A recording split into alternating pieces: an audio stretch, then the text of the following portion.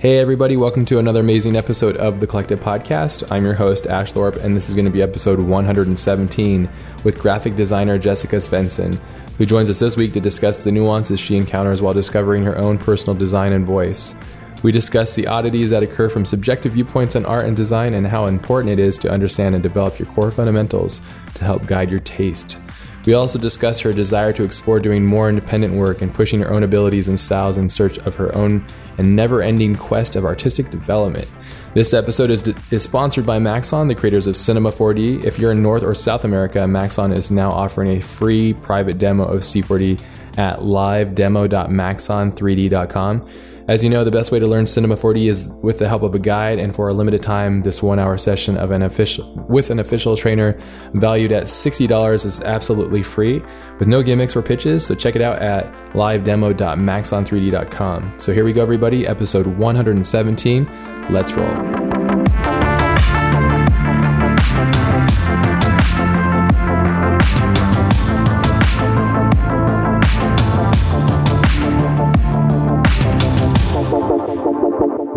It's evident when I look at your work that you have a love for design, and I'm curious, where does that come from? Is that something of your childhood, or how was your childhood? Is that something that you thought as a kid, I'm going to be a designer, and was that something on the forefront of your imagination? Definitely not. Actually, I'm kind of a late bloomer in design. I really only kind of started to understand what graphic design was in college, kind of an immediate induction as a freshman, but I only started taking classes as a senior. So okay. I look at other students who went to art school and got a BFA, and I'm just kind of amazed that they were able to kind of have an awareness and understanding that young. I kind of took some meandering routes and explored other more academic routes. I think as a early childhood, I still remember in kindergarten kind of giving you a sheet and they asked what your dream job would be, and there was a blank to write the name of the title and an area to draw a picture, and I wrote my dream job was to be an artist, and then I drew a little easel with palette. So that's my first. I kind of was always interested in kind of drawing and painting, but it kind of I left it for a while in college. I was an English major, and so I was kind of really invested in potentially becoming an academic, but one of the things that I was introduced to kind of first fall semester of freshman year was I went to a letterpress studio open house, and I'm not sure how familiar you are with letterpress, but one of the things that we did in that first night was just kind of set each letter letter by letter. That's cool. And for me, I kind of always did that at nights throughout college. And for me, that kind of solidified this relationship between what I was studying as an English major in terms of textual analysis, versus kind of by setting type by hand, you start to understand certain kind of formal principles that can illuminate the meaning of the text in kind of different and new ways. So that's where I started kind of playing with typography, developing an interest in design. So I really only feel like I became a graphic designer once I entered the MFA program at the Yale School of Art, because that's when I kind of committed to this profession on a full-time basis. Yeah. So that's why I always feel kind of like a little bit of an outsider in the profession, not only because I come from a different background, but because I'm I haven't been working in the profession as long as others. That's interesting. And do you think that I'm thinking that might give you a little bit of an edge with a different perspective? Or would you agree, or do you feel behind at some point or somehow? It's definitely not behind. I actually appreciate meeting other designers who come from different backgrounds, because I think the approach, the brief, or they approach design differently. And often that lends itself, I think, to a different conceptual approach, formally as well, that can happen as well. But, one of the things that's great about the Yale program is they actually encourage people from other backgrounds to enter the MFA program. So, I came from an English background, which I consider quite synonymous with design, but we had someone from geology, someone from art history, so you can be approaching design from these very different disciplines, which I think just lends itself to kind of creating new and different work. Yeah, which actually gives life to what design is and really helps, I think, the rest of the community. Wouldn't you agree? Definitely. I mean, I think it helps encourage a certain diversity and new perspectives that otherwise, I think art schools, having taught at 2 New York art schools, there can be a certain kind of monolithic ideology to the way design is taught. Yeah. So having a student body with diversity is better for the profession overall. Would you say good design is about diversity, or is it about structure? What do you mean by structure? Structure is, an agreement of symbols, basically, like, this thing means that and blah, blah, blah, like a formation of structure, grids and stuff like that. I mean, I think it depends on, this is kind of a larger conversation about the efficacy of design education in the United States at this time, Let's dive in. Well, I mean, there's the kind of inevitable question of if you have a 4-year degree at an art school, do you need a master's degree? And I think that differentiation between what you're doing at a master's level versus a bachelor kind of gets into the question of whether or not design should be about structure versus kind of an artist's perspective. Yeah.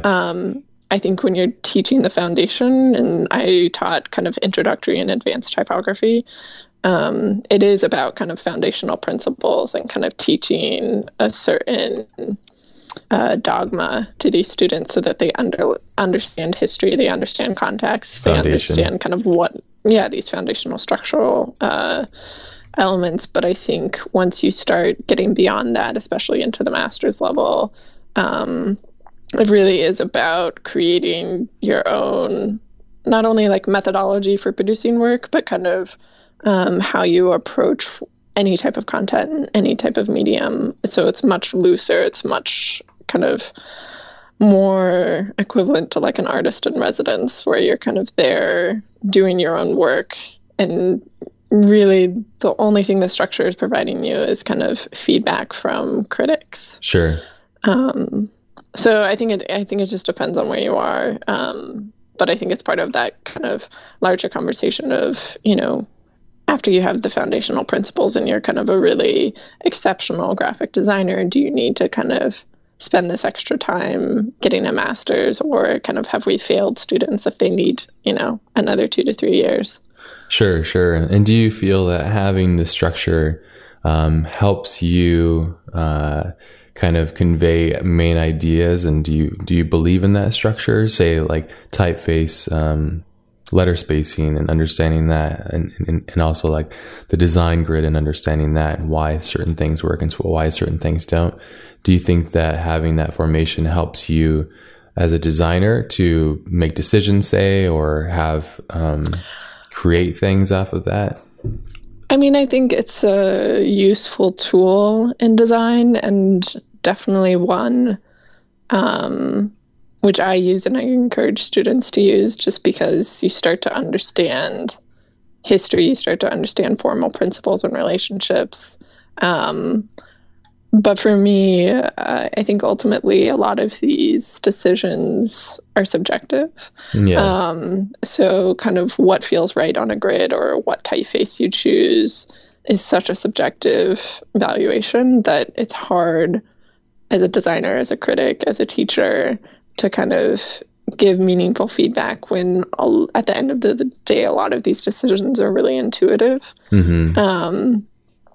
So you're kind of That's why one of the things I struggled with the most in teaching this year was kind of you're there in a position to kind of teach these principles and this dogma, and yet ultimately at the end of the day, you know that somehow these students need to just start thinking for themselves and be really self-initiated and doing the work that they want to do regardless of your feedback. So it's kind of a like fine balance between kind of your role kind of imposing your own knowledge versus kind of just opening up the territory for them to do the work that they'll end up doing it eventually. That's what I always thought was interesting about design, because I think I originally and always will be, I come from art in a traditional sense, drawing, you know, and then somehow landed in design. And for me, it's always been really interesting because with art, let's say, there's different forms, right? And a lot of it's subjection, right? Like you said. But if you were to say, I'm going to be an artist that draws realistic life figures of people, and you can instantly say, well, that's not very good because it's not realistic, blah, blah, blah. The principles of which you're trying to create something aren't being conveyed properly. But with design, it's such an interesting thing where there's so many things that makes it so unique and multifaceted. It could be more math based, it could be more grid based, it could be more like abstract and artistic and expressionistic, like David Carson, for example, who's, you know, kind of made his career off of breaking the grid, destroying it, kind of going backwards, trying to shake up that, you know, like, what are your thoughts on designers such as him, especially when he was like, you know, really prevalent doing his thing in Raygun and all that stuff?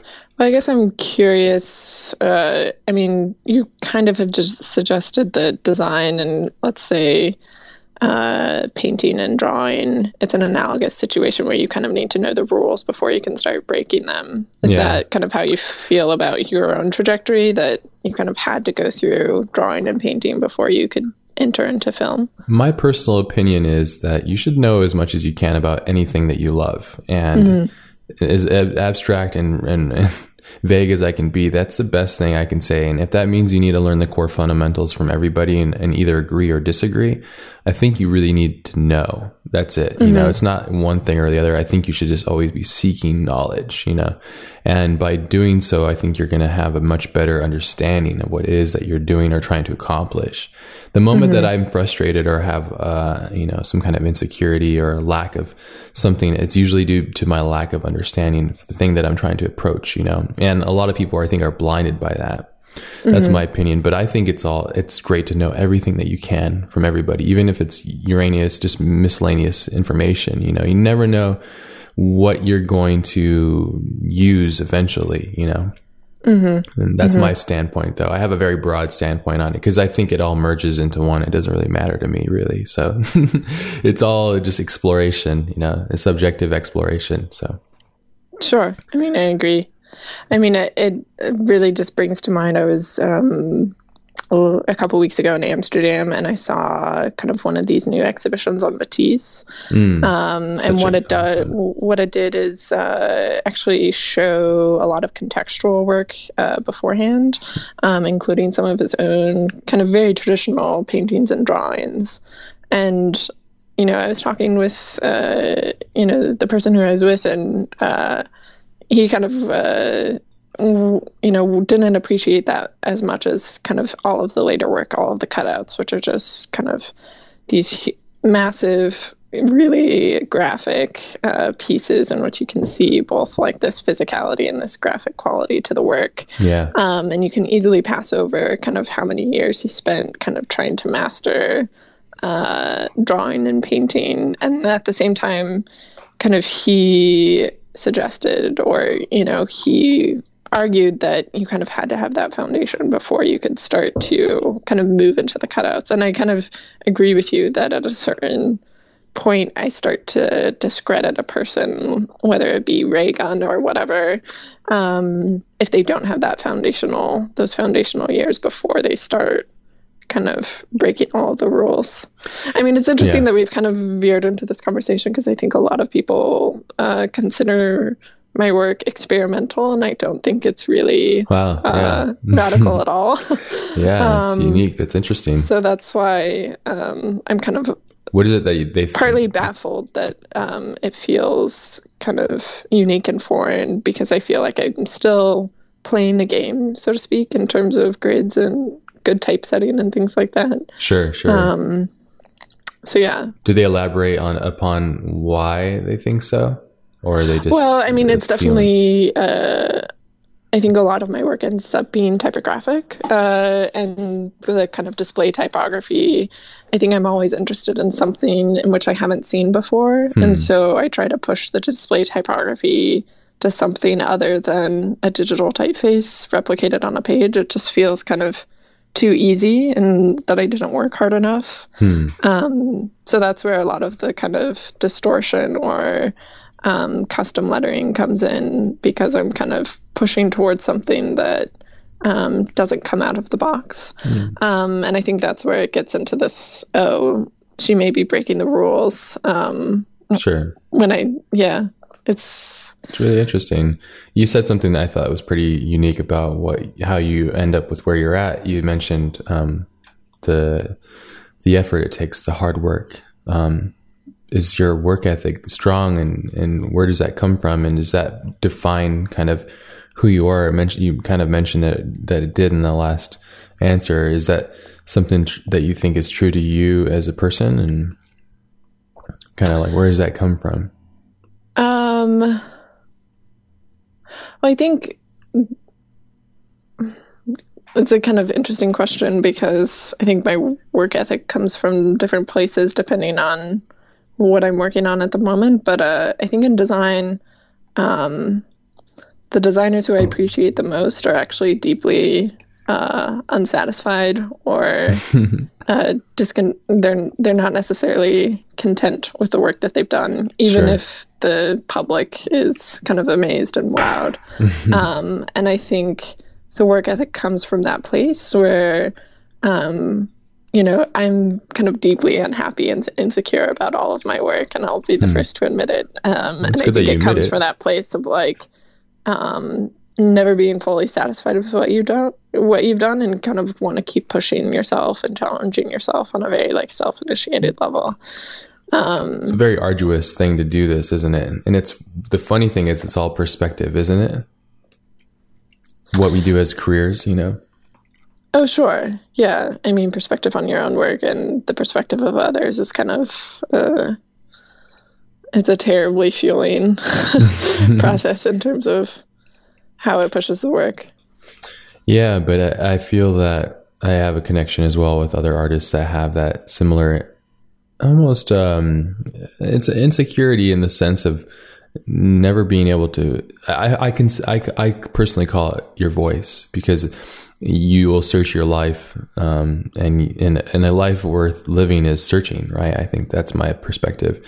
And you'll constantly be searching for that feeling of not feeling either alone or conveying the idea which is deep within you. That's the concept of like your reality. I'm digging deep into this stuff, but that's kind of how I look at it too. And I think that's pretty interesting and quite fascinating about how you're, perceiving your own reality too, which is interesting.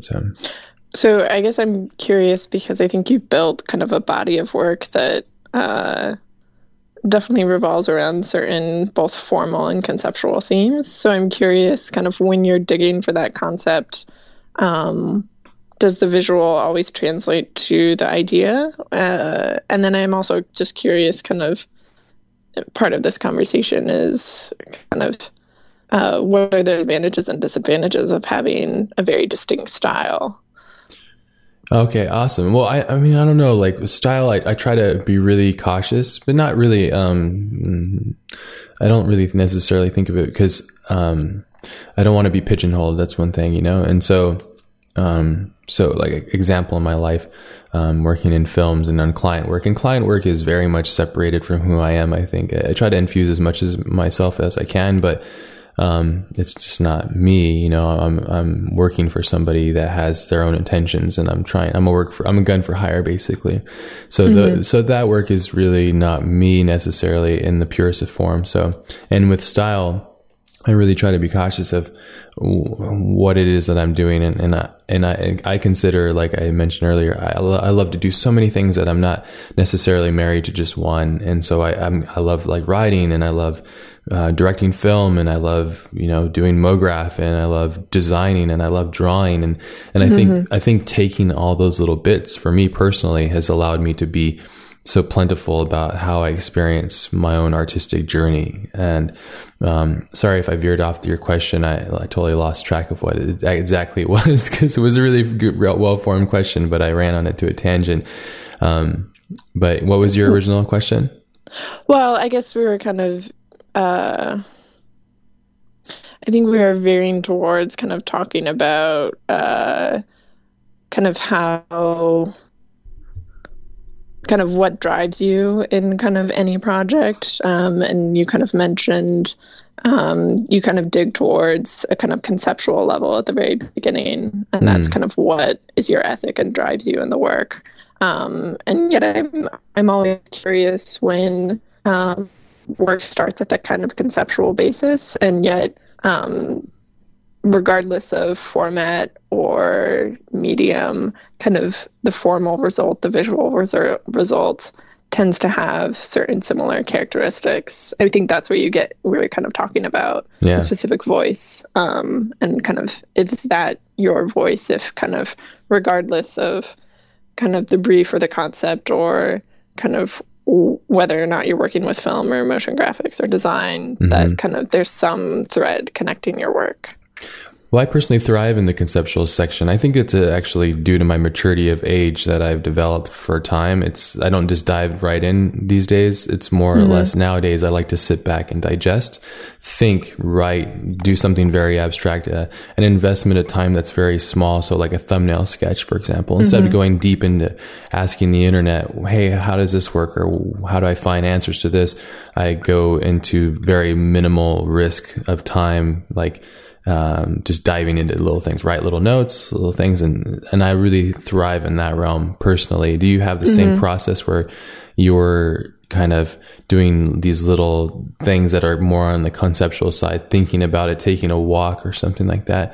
Is that how you're working now, and how you approach basically problem solving? Because sometimes I don't know if you agree, but I look at design as being, you have this puzzle and you're trying to put it together. You're solving a problem, or you can, not a problem in a bad way, but you're trying to solve a puzzle basically. Sure. I mean, I think there is a level of kind of solving a specific problem, whether that be you're working for a client or your own self-initiated work. There's something you want to achieve and something you want to get out in the world. At the same time, I think in design, the work becomes interesting when it both solves that problem, but it also kind of, whether inadvertently or overtly, kind of pushes something in the designer's work.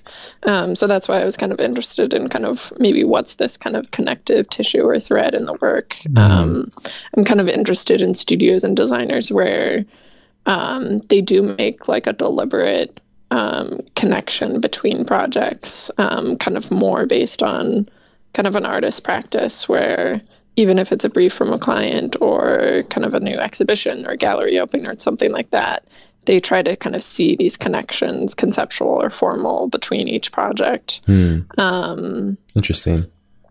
Which I think is kind of really hard to do in design in a client-based world, but I think that's where kind of a body of work becomes really interesting. Yeah, that's really, I think, when you start to shine a little bit, or you don't, it's kind of that's what I always, like I said, I find design to be so interesting. It's so subjective. It's so subjective, just like art, but it's much more, I think. But there's this formation of agreed upon symbols and language, basically. There's a language of design that works, and there's these things that people break, and those are things that people consistently go and follow and find and decide and agree upon. And it's so interesting to me when I meet designers who are uber snooby, like it's got to be this typeface, and I totally get that, because when you find something that you love it, and you want to continue that love affair, and that makes sense. And it's so hard to talk about for me personally. And it's just my very finite understanding of what design is. But it's hard for me to really dig deep into this stuff without sounding so abstract, So I apologize if I'm not being defined at all, because I'm trying to pin down this thing that just is hard to pin down, No, I mean, I think it's kind of the troubling situation of we all kind of have our specific tastes and preferences within this kind of subjective realm of creating work. Yeah. And at the same time, once the body of work says, I can only use Baskerville as my typeface, you start to kind of reconsider. Like inbred or something. It's weird. Yeah. Whether or not that work is kind of conceptually grounded or even formally innovative, or I don't know. But I guess it just depends on, I think one of the parts of the design process that we might be missing in this conversation is the destination, right? Like what you would use a hammer to hit a nail. So your destination is to hammer a nail into a wall. Your tool is design, which is the hammer. How well crafted and weighted and, like how well set up the hammer is for the user, basically the viewer or yourself is what defines kind of that exchange, I suppose, which is kind of interesting. That's kind of how I'm trying to approach it as well, because like I said, it quickly becomes a very abstract topic to really dive deep into and decipher what is good and what's bad, so. No, I agree completely. Like audience is something we haven't really talked about, but, I'm writing notes as we go, so continue. I guess my kind of qualm about this conversation is and maybe this is kind of coming from New York studios, where I think a lot of designers, young designers, are kind of pushing their own formal tastes and ideology, regardless of concept or regardless of audience. And so that's where it's like, I'm building this kind of style or voice or body of work around, the things that I prefer, whether that be, high modernism or, David Carson, whatever kind of subjective vision you have. And I think what's concerning is kind of precisely that they're not taking into consideration kind of responding to a client, responding to your audience, responding to its use. Yeah. That it's just about kind of, in a deep way, kind of selfishly trying to get your own work out into the world. Yeah. So that's where I think it becomes a kind of a more frightening territory. Yeah, in the simplest of senses. But yeah, and that's another thing that's really interesting too, because you can go on, that's another subjection of opinion too, because you can say you should understand obviously what it is that you're doing, because eventually you're going to be working with a client and you're going to need to be able to control those parameters and, all that stuff. And the other thing is, you want to be unique and diverse in your own right and become your own self, to have your own voice, so that you bring life back into design, right? So it's like, where do you start as a designer? Where do you end as a designer? How do you find that kind of area of contentment, I guess, or of fulfillment, And it's I find it to be very challenging. I don't know what it is, and with art, for example, like I said, traditional art, I feel like I find fulfillment in it pretty quickly because I've understood exactly my goals, and I've understood that. But I guess, like I said, maybe it's my premature understanding of what design is as a person. And that's why I'm really curious to hear from you, because you're obviously much more established in your understanding of what design is based off like the feel that I get from your work. It's very refined, but there's also, like you said, there are some moments that you are breaking things and trying new things, and your voice is coming through and your decision making is coming through. And that's what I get as a viewer of your work, So, yeah. I'm curious,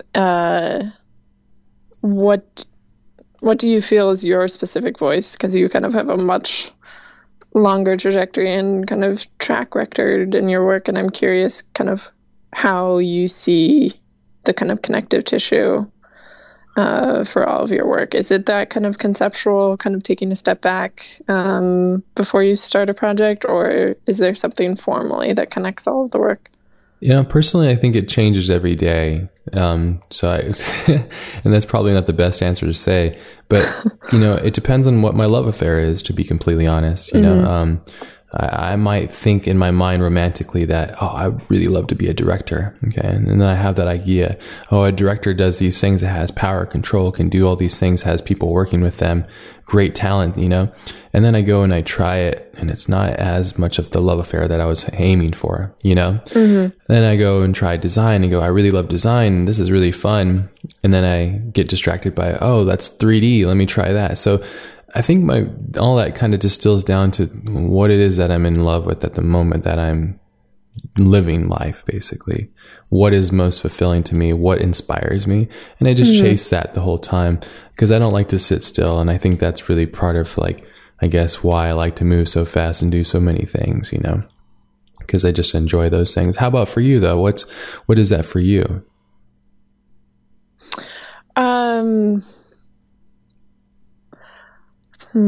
I think for me, it's kind of a two-part level of fulfillment. I'm most fulfilled by the work when my perspective or my approach to the project is kind of deeply referential to the content. There is this kind of marriage between the content and the form that one familiar with the project would understand, but it also kind of has layers of meaning and references that someone geeky about that content would understand as well. So there's kind of multiple entry points into kind of how the design connects to the viewer. And I think, that layer of referentiality is something that maybe comes from my English background, but I just think also produces more rewarding experiences with a viewer. And then kind of what we were talking about before is kind of, I'm not sure where it comes from, but I have this impulse to kind of be constantly pushing things formally. Maybe I'm just not satisfied or still insecure as a designer. But I think I am always kind of pushing against this sense of wanting to do something that someone has never done before. And I think a lot of the digital stuff that comes out, I feel like I've either seen it before, it's too safe, it's too boring. And I think a lot of what I do kind of pushes against that, even if it's still using digital tools. Oftentimes it uses analog ones, but I think there's this sense of I don't want to make something that anyone else could do. And I think that's difficult territory as well, because it gets into this question of whether or not anything can be made new or anything is replicatable. But I think if the work is unique and irreplicatable, that's where I'm kind of really happy with the formal result.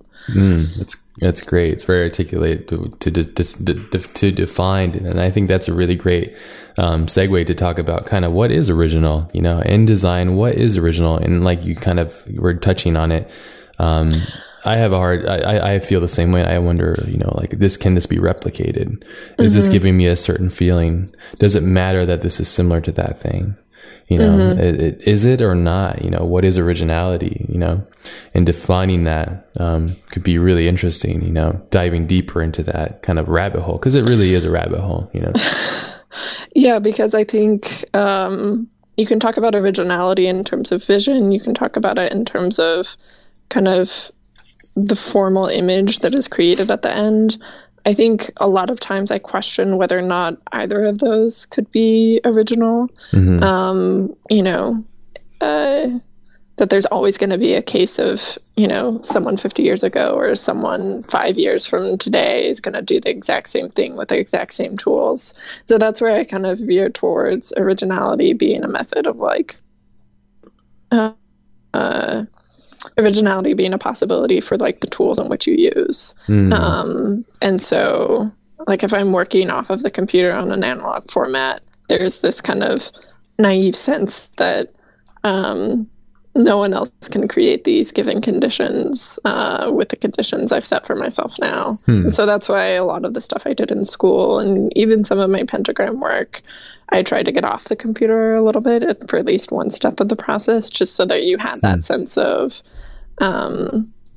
someone who knows Adobe wouldn't be able to create this because they don't have the same tools that I'm using at this moment. So I think for me, there's kind of a physicality, a craft, a reproduction element to originality that helps at least somehow assuage those feelings of impossibility of creating something original. So it's like the alchemy of tools then, huh? The recipe in which you're using them, I guess, huh? That's interesting.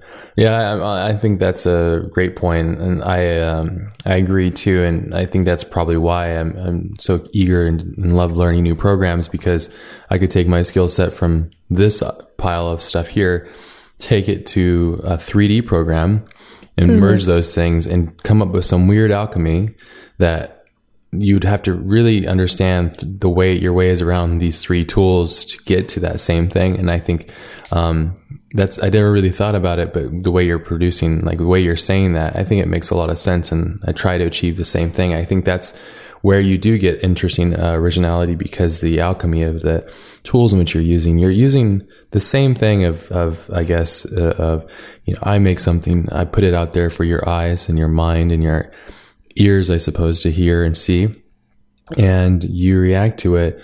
But I think the destination and the route that you go about to get these things for people to consume are always usually really unique and interesting, and that's an interesting way of going about it. So yeah, because there's two schools of thought with this. I mean, there's many schools of thought. You can use the same tool your whole life and produce different work, or you can create an alchemy, of just random assortments of things and see what happens. I'm personally more curious about breaking it and understanding why it works, and then understanding how to build from there. But that's really cool. It's interesting.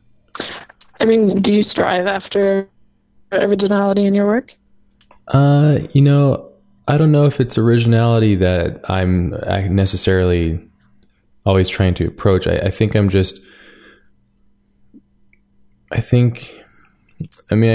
guess part of it is, I'm personally very aware that we live in almost like a repetitious matrix like pattern. Like as humans, we're very simple as well as we're very complex. And so I know that this is all symbols and agreed upon things, and it's all subjection.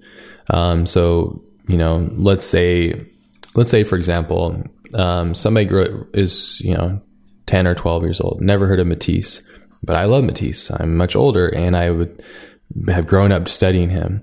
I'll create a piece of work really similar and based off of his work. That person sees it and goes, that's really great. Or I do a replication. Oh, that's really great.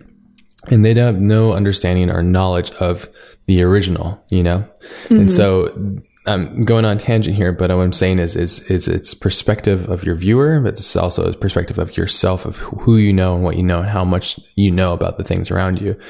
It's hard for me because I love to know so much. And the problem is with that is I realize that it kind of sometimes it does two things. It closes your box of reality in because it allows you to know what's out there. But at the same time, if you can look past it, it expands your box of imagination, I guess, because it gives you more tools. So I guess it depends on like how you utilize knowledge, and understanding of things that are before you or coming past you, I guess, in time, So abstractly thinking or speaking. I guess I'm curious, like for you and your work then, kind of who or what was the source material? Who are you looking towards? Who are you referencing? Kind of, if it's not replication, kind of where is it coming from? I think maybe you... Especially because your work seems really speculative, right? It's about kind of seeing something which actually doesn't physically exist a lot of times. Yeah, well, I think a lot of the times it depends on the project, because every project is like a different relationship. It has a complete different love affair and completely different kind of set of rules, I suppose. But I think I don't know. It just really varies, you know. Like, so if I use like a case study, like who am I inspired by? So if you're considering, like just me drawing or something like that aspect, I'm very much inspired by the things that I grew up with, and I'm trying to access that feeling, that sensation I had as a kid, just really loving it, because as a career doing this stuff professionally, it can really suck the life out of you if you're not careful, because you're doing, I call it like an art prostitute, because that's kind of what it is. You're just doing shit for people, and you're just kind of, you have to, you know, to pay the bills. And it becomes taxing, at least for me, because I'd rather just do my own thing. So I think for that, I'm just trying to access those things that got me so excited as a kid. You know, like, what is it that got me excited about this thing and all that stuff. So I'll look at like source material of artists that I admire, like say Frank Miller, for example, who's just I feel there's some parts of his career where he's really was a master of what he's doing, and he actually is much more abstract now, which is really interesting. But he's an alchemy and a complete mix of many different inspirations, from Japan to France and everybody in between. And then also like Otomo. I'm not sure if you're familiar with these guys, but yeah, like Otomo's. I think it's not only just his amazing work and his ability, but at the same time, like I'm really inspired by people who are just amazing and prolific, and he's one of those people that is a content like machine. You know, in his prime, he was just. When I see somebody doing something really amazing and setting the bell curve, that's really what I'm looking at. You know, I'm trying to see like, oh, who's setting this trend right here? Like, who's really pushing the level up a couple notches, you know? And that's who I'm really fascinated with, you know? And I almost personally, I find it, maybe because I don't have as intense a love affair with design, and I do love it, but I don't know if I love it as much as these other things, but I have a hard time defining who that is in my design love affair, you know? That's interesting. Yeah. Do you have people? I mean, I've read up a little bit on Sagmeister. I think he's really interesting human being. I don't even consider him. I mean, everybody would. He's obviously a designer, but at the same time, he's a very interesting human to me. You know, as a case, for example, somebody that I study that's into design, but. Yeah. Sure. I mean, I think Sagmeister is kind of a perfect case study for kind of our earlier topic, in which, like, you know, I know a few of the designers who work in the studio, and they only present one pitch to a client. They give you one solution. You know, at Pentagram, we would give anywhere from 3 to 5. You know, here are 5 possible solutions to kind of your new brand identity. Where Sagmeister, you're kind of hiring them to give you the solution, kind of in a deeply Paul Rand kind of quality, which I kind of appreciate on one level. Great. And on the other level, I'm baffled by that's economically sustainable. And at the same time, you kind of have to realize people like Sagmeister, Marion Banshees, and things like that, they're hired precisely because they have that specific vision and that specific style. You know, you're hired because you want a, you know, Sagmeister identity, or, you know, building, or things like that. I admire that. I think that's really bold and ballsy to do. At the same time, I think that's really cool.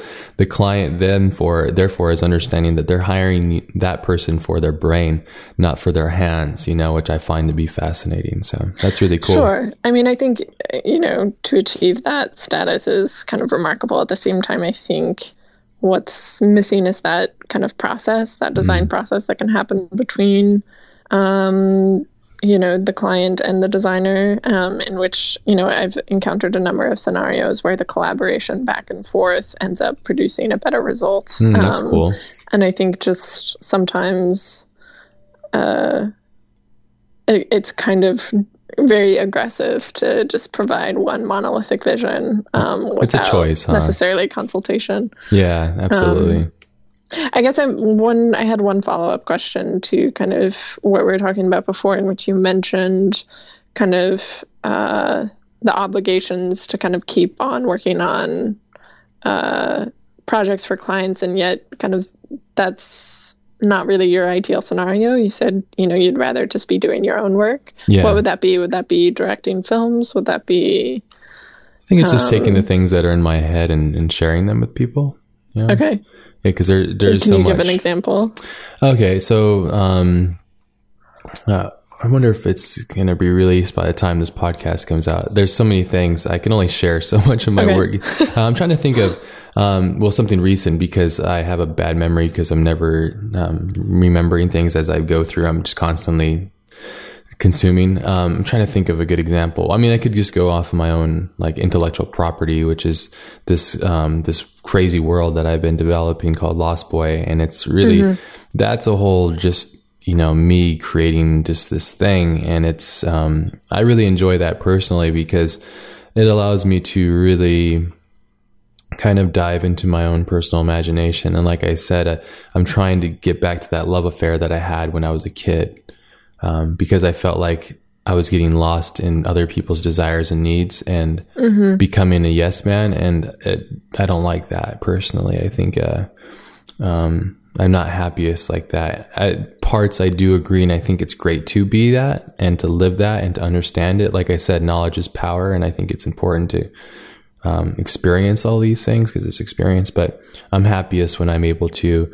I think it might just be the level that I'm at right now. I'm happiest when I'm able to convey these ideas and concepts and really dive in and ask questions of my own universe within my imagination and give answers, and collaborate with friends and close people that I appreciate and respect. That's always like a really fun journey for me personally. And that's usually, for me personally, that's kind of where I like to live.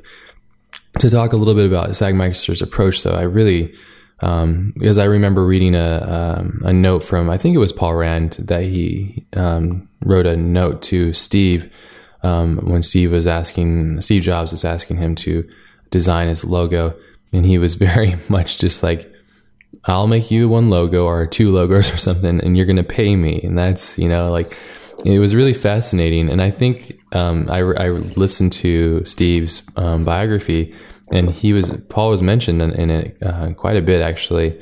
And I think it really rubbed off on Steve because Steve was this powerhouse, and not many people could sit there and say, you are going to do this when I do this, And I think it took him back. And I think that was for me, when I listened to that too, it was a very strong power play. It's a very confident power play. And to contrast that, though, like you said, sometimes when you make something with a client, their feedback makes a better kind of experience or a better outcome. I think there's also that too. So I find both of those processes really fascinating personally. Yeah, I really admire people that have their defined definition as to what they're doing and why they're doing it. And there's a confidence that comes behind it. It's almost like a very high level social mental game, It's not really the work necessarily. It's the interaction and the bravery, I guess, in which these people are jumping into this like psychologic warfare almost, It's fascinating stuff. Sure. I mean, I think you pinned it down in saying that, it's complete confidence in your work and your ability that you could kind of just make one pitch and one pitch alone. But I also think, even Paul Rand had a certain level of clout at the time that he was pitching that. Well, he's at that level, Exactly. Yeah. And one thing I think to take away if you're listening to this and you're a student, I mean, go ahead and try that. It's up to you. You might kill it and just be one of those people. And there are a lot of people out there that just come out of the gate and, the thing is, the closest thing I could equate to is like gangster rappers, I feel like they speak way more beyond who they actually are and what they're producing, who they're like. People will probably hate me, but I'll say like Kanye West, for example.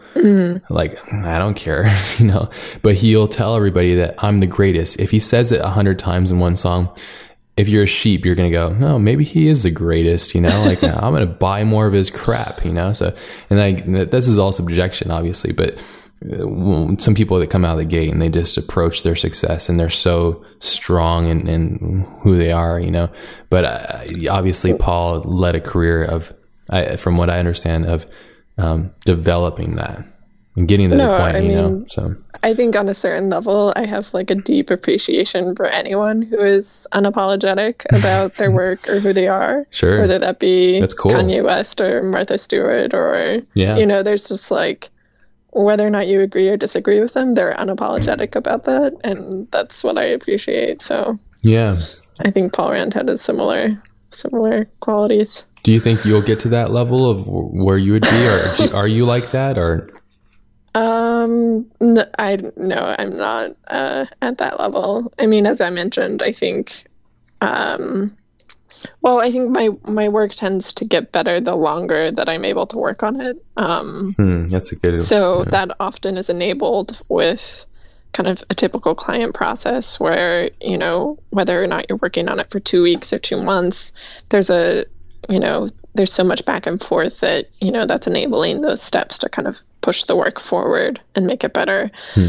So to a certain extent, I kind of rely on that structure to kind of get the work to the place that I want it to be. At the same time, I fantasize about in the future doing a lot more self-initiated work or independent work in which it's not dependent on a client. So I think I need to be in a place where kind of I get to that point independently.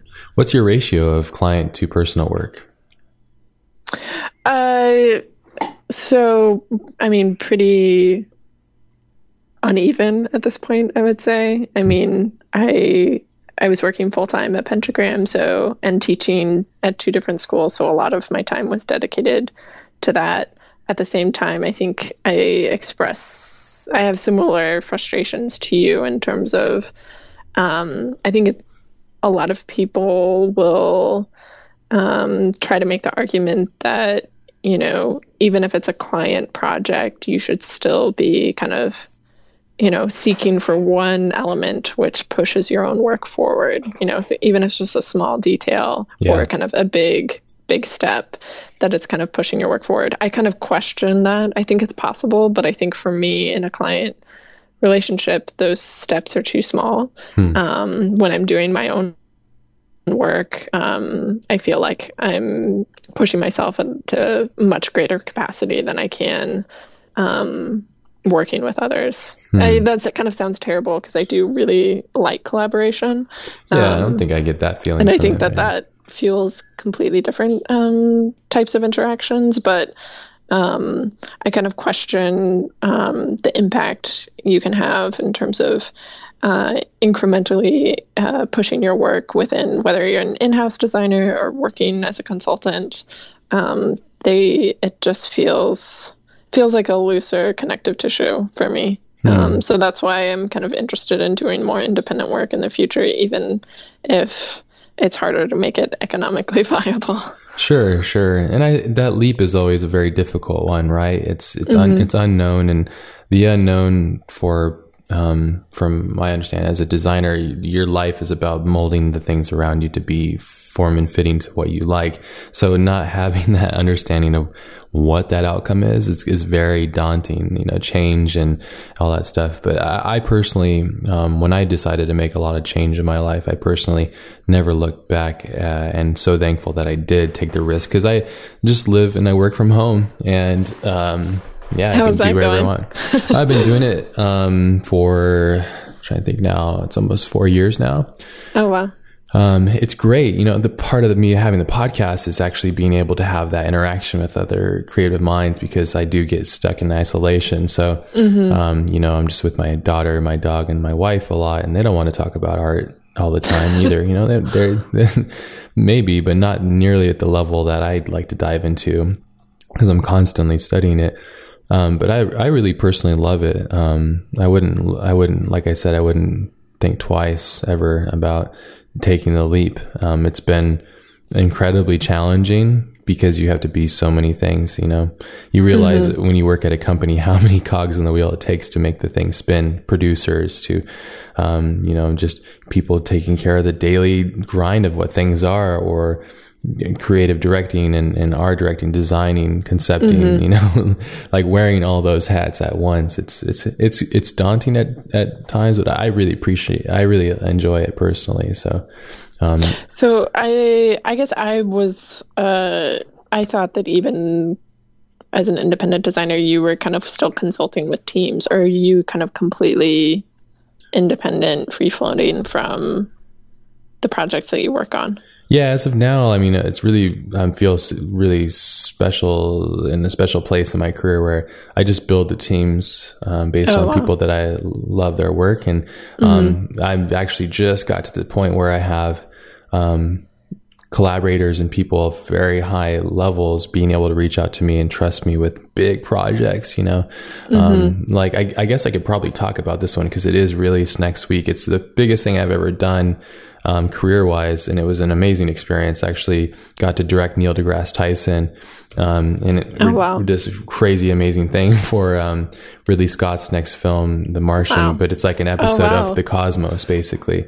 That's great. It was a crazy amount of work, but the beautiful thing about the process of it, well, there was so many amazing moments, but I had been reached out by the client basically, and it was one of the first times. Usually what happens, I get contacted by like a motion house or a design house or people that need help at a studio, and very, very rarely is it the client or I direct to the client, or like I'm one person away from Ridley Scott. I'm right there with Neil Tyson, so I'm much closer, and that's taken so much time. Obviously, like I said, 4 years of just pure grinding away at it, but the experience is just insane. I think it's going to be released on Tuesday, and I've been working on it off and on for about 4 or 5 months or so, and put the team together for my section of it and stuff. So, yeah. I mean, that sounds like a dream project. It was very challenging though, because it is a dream project, right? And you want it to be this perfect, you want to send your kid to kindergarten with, all the right gear and everything set up, and you're fretting about every moment, and, when it's out there, what's going to happen. And, and it's very daunting. At the same time, it's very rewarding. So with great risk comes great reward. And, this, like I said, it's in my career, it's the biggest thing I've ever done, easily, hands down, as far as like the stage in which it takes, because it's going to be very big. I think it's going to be a very special thing for people to really enjoy. So, but yeah, but in terms of like process, that's what you've been kind of reaching towards, is kind of a more one-on-one interaction with either a director or the creative, to kind of cut through a team structure so that you're working more one-on-one with people? Or this was really just kind of the scale of the project and being able to lead a team? I just love being around brilliant people, to be completely honest, Okay. Like it's, I'm trying to pin it down and give you a direct one, but I just, I just love being around really great people and smart people and people that will advance me and push me as well. And I can push them as well, creatively, personally, and all that stuff. I just thrive on that personally. To me, it's people, like it's all about people. It's what we're doing. And this is a people thing, socializing and treading these waters of getting these, it's very hard to get something created that doesn't exist, Basically, that's what this project is. It's Neil Tyson, and, if you were to see the green screen and then the light crew and all that stuff behind it, there's really no magic there, but everything that we've infused into that, and everybody's hard work, and my team that put all that extra love in there to make it feel real and immersive and this like deep, reality, quote unquote. It's really challenging, but yeah, I think for me personally, I love working with really brilliant people. That in that exchange, I really wish I would have had a chance to meet Steve Jobs or something, like how cool would that be? I really want to work with Elon Musk at some point, or just meet him, because I love prolific people. I love, that exchange, understanding it, when you're around those kind of people, there's an energy that they give off. When I was in like Neil Tyson's presence, for example, he's such a charismatic, just awesome person, and it was just so great to be able to be in his space, and that energy is so cool, and just enjoying that and stuff. So that's how it is for me. So I'm curious, kind of in this scenario where, you have a green screen and your team is there to kind of visualize a new reality or something that hasn't been seen before, kind of what is that typical process? Kind of, you mentioned it briefly in terms of you start, kind of take a step back and do small sketches and, think on a more conceptual level, but I'm always curious, especially once it gets to science fiction or kind of any other alternate reality, kind of how are those things visualized? Oh, it's such a process, it's like an arduous process. It's so intense. This project actually, my friend Chris Iman from 3AM, he's a co-director on this and creative director. He had this really awesome concept and pitch and idea, and he kind of had the main backbone of the actual project itself kind of established. So then he came to me, and we had a lot of really great, he was just a wonderful person to collaborate with, because he could have easily said no or had a heavy ego, but he didn't. He was all about getting the best thing that we could, and trusting my own instincts as well. And so we would kind of massage everything else that was maybe needed a little bit of love, or, this transition would be great if it did this. How about that? What do you think of this? And then, so it would go from the ideas, the concept, the written treatment, to storyboards. The storyboards goes to an animatic. We see how it flows. We just have the still images. We have like a piece of music. We feel out how that all flows and the energy of that. And then kind of go a little bit further.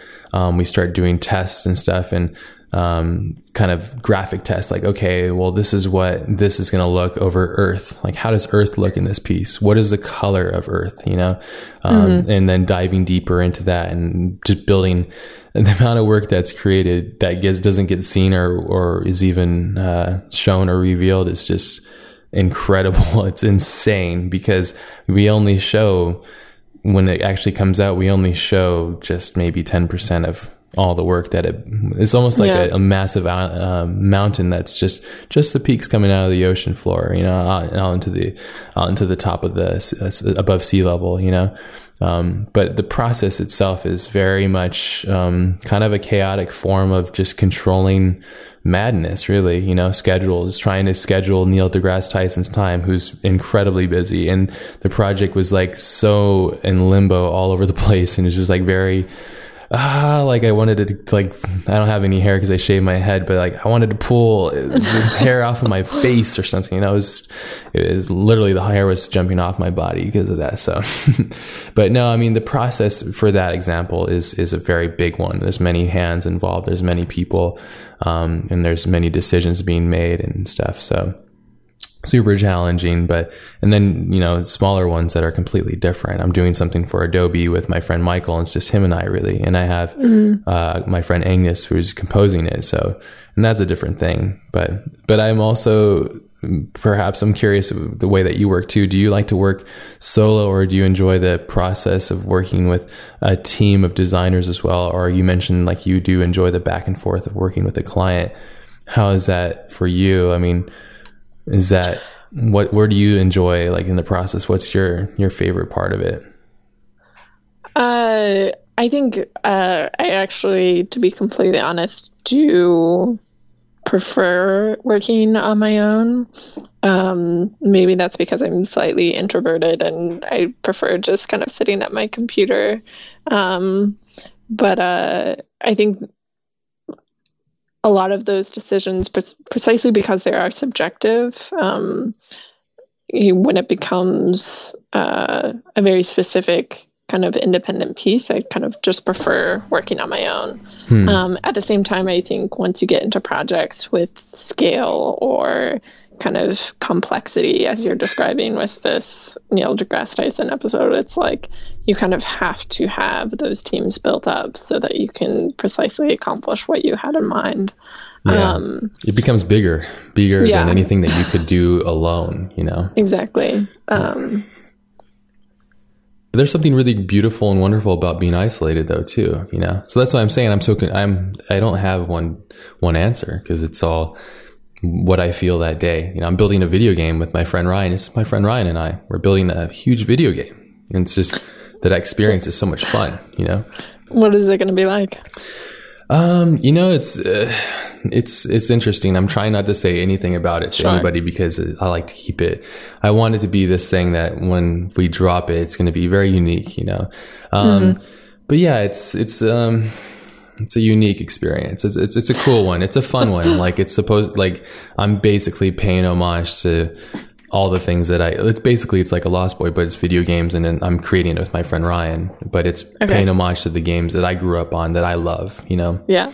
Fun gameplay, simple gameplay, non-violent. It's interesting and enjoyable, and it doesn't just activate your frontal cortex, it's activating your entire mind, It's creating memories, and it's doing something for the game player, which I think is unique. I'm trying to create a unique experience. So that's kind of what it is. And just being fascinated about it, like, I never made a game, so why not try it? Because that's cool, like, why not try this? Because it seems very hard. So, let's go right into it and see what happens, and it's incredibly hard, I must say, but it's good though. Yeah. You seem to have like such a myriad of projects and kind of endless curiosity. I am interested in kind of what's something that you haven't done yet that you want to do. Oh, well, I haven't You're directed. doing a video game, you're doing directing, you're doing podcasts. What's next on the roster? Well, I haven't made a book yet, and I haven't written a book yet. So and those are two things on my list. Actually, I'm working on. One of the book's ideas that I'm trying to develop is some kind of tool to help people understand how to like extract the most amazing things about themselves and convey that to the world. So, but that's a very challenging thing. It becomes very subjective, and I don't want to become part of those people that's like, self-help books, like, I'm going to help you through it. I'm trying to find a way of being very genuine about it and making it so that it's a case study, that's applicable. So I haven't made a book. I haven't made a book yet. So that's kind of something. I mean, that book, a media book, it's dying down, and I want to catch it before it's completely dead. So that's kind of one of the things that I'm really interested in doing. They're bigger. I think doing these things, but I think they're just, I don't know if you're the same way, but, I've accomplished that. Okay. Like, all right, I hiked that hill. Okay. That one, I'm looking in the distance. It's a little bit taller than this one. I can tell. I'm going to go over there and that one's a little bit bigger. Okay. I'm gonna go over there. Oh, that one's huge. I'm going to try and tackle that one, and those huge mountains and the trial and error and who you become by the time you get to the top is really interesting. I find myself, and being the person that I never thought I would be at times, completely stressed, sometimes a complete asshole, because I have no sleep, nothing's working out, and I have no way of communicating that properly, or like moments where I'm in complete bliss because I'm at the top, so it's that process, I suppose, and always being curious, would you consider yourself always to be curious, always to be striving for, just what is discovering your own unknown and kind of? Sure. I mean, I think it's a lot easier to be endlessly curious in design, just because, especially if you're working with a number of different projects at once, that means you're working with a number of different, disciplines, business sectors, kind of, and in working closely with them, you actually start to understand their perspective, their line of work, kind of their expertise. So you're kind of constantly learning new subject matter, which is one of the things I really like about design. So you're both learning new subject matter, and at the same time, I think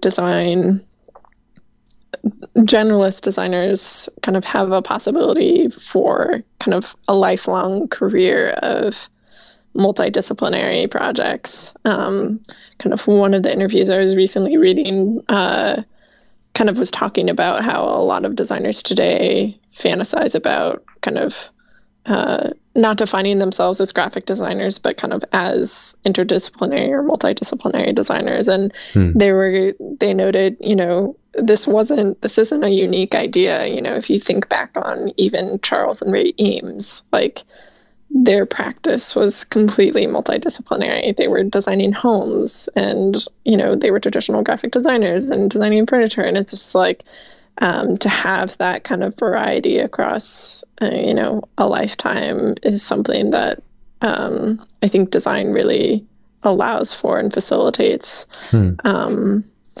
Yeah, it's a good point. And I think that's definitely unique to that experience too. And yeah, It's really cool.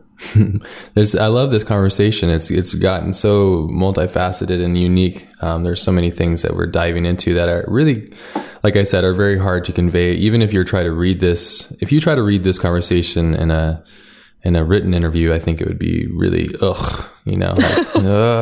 get to the point, but I think the convey. Yeah, I'm not sure if we've made very many points. We've kind of just meandered across various abstractions, but that's kind of what this is, though. It's just, meandering process of self-evaluation and exploration all tied into one, which I find to be fascinating, because there is no right answer, as we said. The right answer, I think, resides in you, the person, like the creator, and I could be wrong and people could say no and they can have their opinions, but that's just my approach to it, and I don't know, I find it to be fascinating. One thing I think that I'd really love to talk with you about is presenting your work, because you have an amazing way of presenting your work. I think you and have two really, a couple of design friends out here that are really awesome. I've known them for a long time. My friends Sam and Coop, they have this website, or their company called Wedge and Lover. Have you ever heard of them? I haven't. Yeah, if you check out their work, I think you'd really dig it. They have a really cool way of presenting their work, and they do, I would consider, very high level design as far as my understanding of design, but in a unique, different way within the confines of client kind of stuff. So, but presenting your work, how important is it to you, and kind of where does that fit in with your complete process of making work? I mean, like I said, I think that you've been able to really present your work in a very professional and clean manner. Has that helped you, and how important is it to present your work properly? It's a really kind of tough question for me, because I think this gets to a certain predicament I have with design, or I think presentation of work is obviously very important, especially for young designers, seeking a job or, seeking new projects. And I think, obviously there's a lot of value to presenting your work with, in a professional way. What's interesting is I think there's kind of, the designers I appreciate the most, whose work I really look towards and kind of admire and really are deeply influential, are the people who actually don't have websites, who it's really hard to access their work. You have to go buy their book, or buy the book that they designed, or, you have to go see them lecture, because they don't place value on that type of commercial circulation. And this happens young designers, European designers. I think it's kind of across the board, where kind of these people at the top of their fields just perennially don't distribute their work, which I think is super interesting, because I think for some of the younger designers, it becomes a question of they have such a good network of friends and relations that they have a very sustainable design practice without needing to publicize their work. Yeah. At the same time, I think a lot of designers feel that obligation to have a personal portfolio website, precisely because we are in a commercial profession. And in order to be known by art directors or creative directors, a website definitely helps. It's kind of mandatory at this point. Well, that's brought this podcast, so, But I think for me, it's just, I only hesitantly publish my work because I am aware of, it's allowed me to meet a lot of new people and explore different opportunities. I've been able to do kind of illustrations because art directors knew about me. So I think it's opened a lot of doors, and I see the value in that. At the same time, I think I worry that a lot of the loudest voices in design, especially in New York, tend towards self-promotion rather than focusing on the work itself. Oh, yeah. And so that's where it gets into this territory of the designers who I admire the most and who are the smartest and most critical and kind of deeply engaged in the work. don't value the same, commercial enterprises, whether that be a conference or, in a design association. And so they've kind of opted out of those established means. And I kind of appreciate that on some level, precisely because they've just kind of completely withdrawn from any type of promotion at all. Yeah. It's about the work and that and stuff. Yeah. Yeah. I think like it punk really rock. Just becomes about the work rather than about a persona. Yeah. Because you have to carry a persona when you're doing professional stuff, Yeah. in a sense. Yeah. I think once it reaches the persona level, the work starts to suffer, and also it's just not something that is as interesting. And I think it's hard to achieve because once you get the persona status, it's hard to even talk about the work.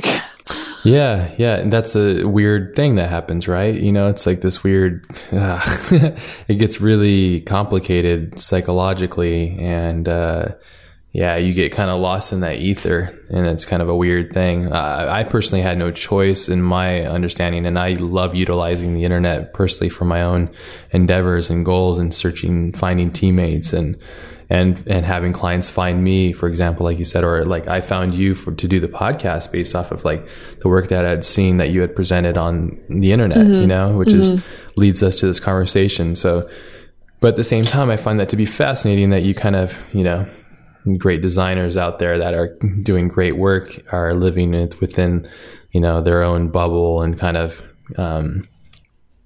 not necessarily utilizing this new form of media too, because there's two sides to that. There's people that are completely obsessed with it, like you said, and then there's people that aren't, and that's really fascinating to me, and how they're doing it. They're obviously doing it, it's all decision, Sagmeister, as we talked, is a person that makes those kind of decisions, Paul Rand and all that stuff as well. It's like you say, okay, I'm going to jump, and that's it, and I'm jumping, and then I'm going to deal with what happens when I land, if I do land, and I guess that for me, that's pretty cool.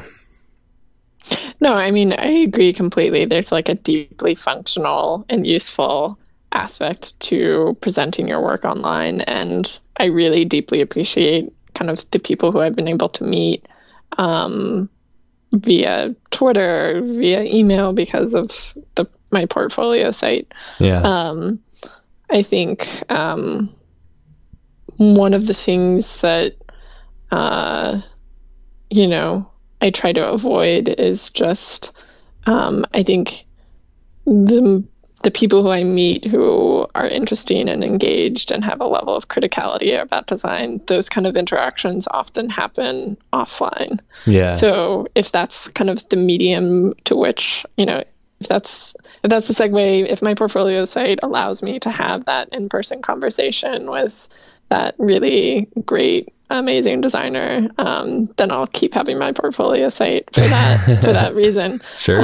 I think a lot of times though it kind of just ends online, and that's just kind of a close loop for me. It's kind of these conversations where you can kind of dig deeper and kind of have a more meaningful conversation with someone about design that makes it worthwhile. Yeah. I think if anything, it opens up doors, and I'm a strong advocate for not closing doors and allowing things to become what they are, and just throwing things out there. And like I said, I think utilizing the internet, I think it's just like, it's hey, hey world, I'm right here, Do you ever fear like oversharing? Oh yeah, absolutely. I mean, it's, I've had quite a few times where I personally have been replicated, Really? And it's just part of the thing. And at first I'm like, what the fuck, like, why can't you think on your own? But at the same time I go, well, I used to do the same thing, but I just wouldn't show it publicly and take, there's been people that directly rip my stuff off and take full credit for it. And I go, that's sad to be you though. I feel sad actually for you. That's where I'm upset. But so yeah, as far as sharing, so even for example, like my Lost Boy thing, when that was happening, or there's other things, I'd go, damn, I want to be recluse, because if you're going to take all the steam away from me, by the time I release it, it's not going to be special.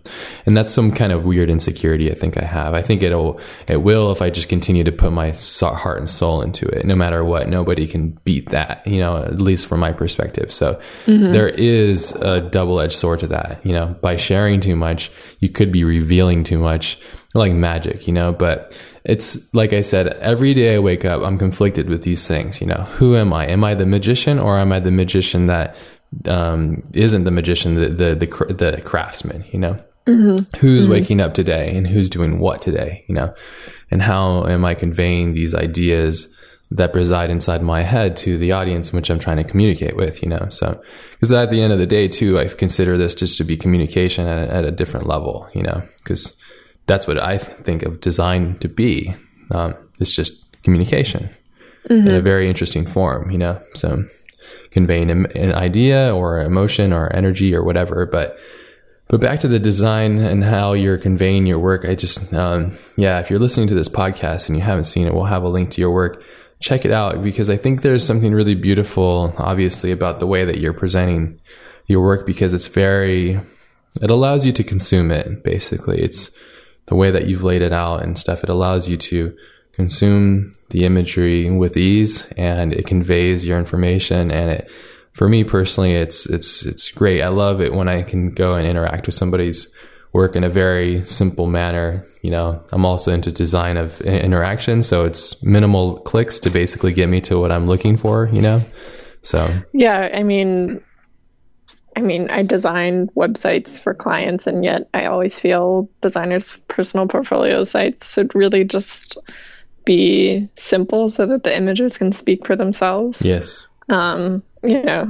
For me, when I'm looking at other designers' sites, whether, I'm about to collaborate with someone, I really just want to see the work. So as long, for me, I appreciate when it's kind of stripped down and bare bones, just so that you can see what the work actually is. Yeah, clarity I think is essential. So, which is good though. Well, it's interesting though, your standpoint on this. Is there a time in your career that you felt that you've been replicated, or sharing too much was a hindrance to you in your career? Or well, I think sharing too much, you could have a whole separate conversation about social media. And I think I'm probably one of the more private people on social media. I really only share information.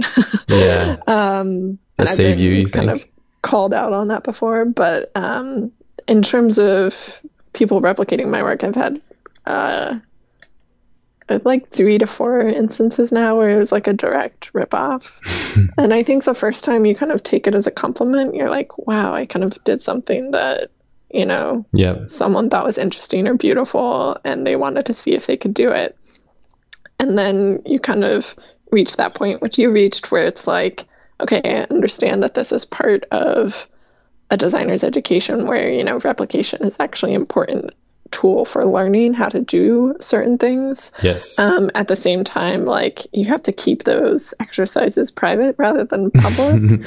And I think in most of the cases in which I've been replicated, they just kind of published it as a direct one-off. Some cases for commercial, most cases actually for commercial profit, which was also deeply troubling.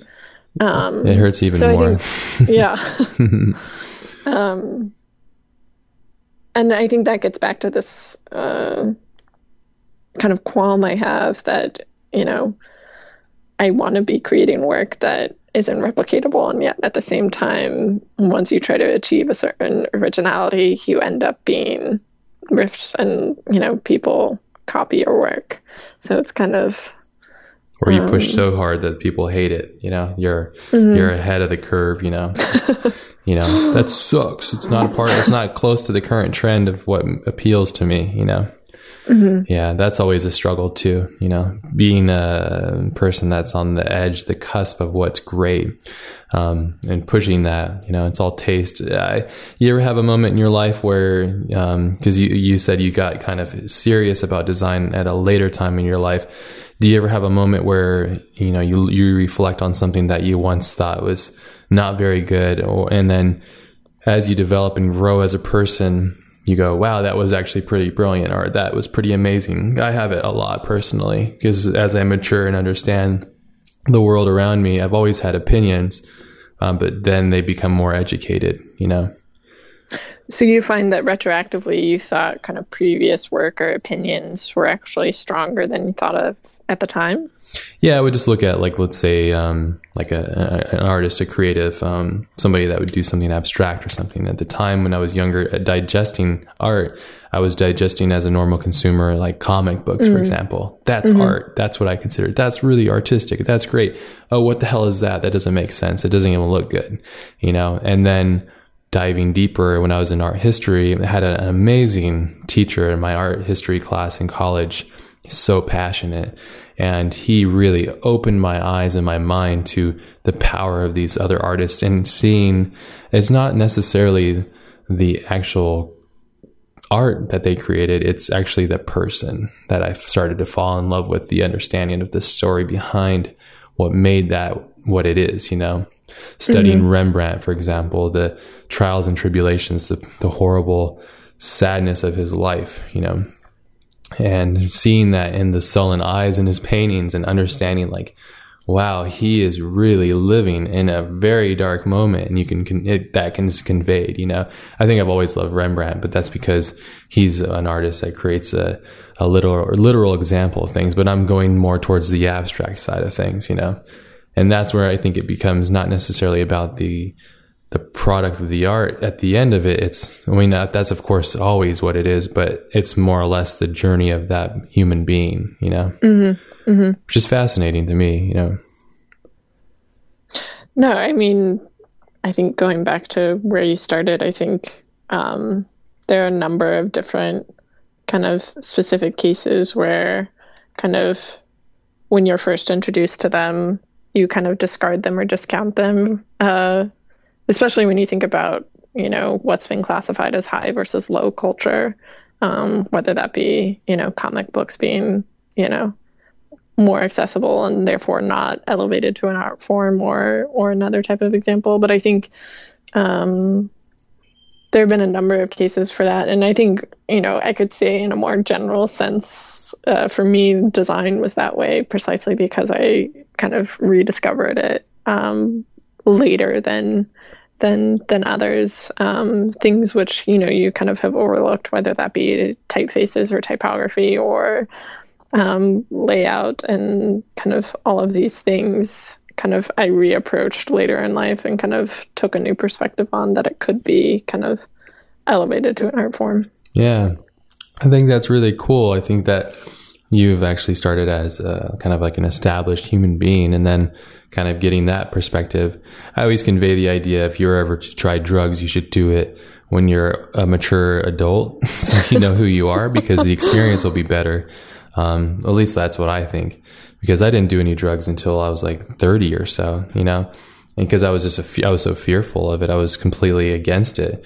But realizing that it's really nothing. I mean, as long as it's like not a crazy experience for you, but setting it up, designing that experience for yourself and making it a unique experience, something special, spiritual exchange and stuff like that, which I find to be fascinating too, but it's almost in the same kind of conversation that you're talking about, though. It's like having that perspective from a different point of view and what that does and kind of how that communicates with you as a person, because you can have, you can start, with design as a child, understanding it, and where does that lead you eventually, and I think like a lot of this personally, I think a lot of it's all subjective. There's no strong, real right or wrong, from my opinion. It's like you could be somebody that is raised under the house of one of the best designers, and that's all you do, and that's what you live.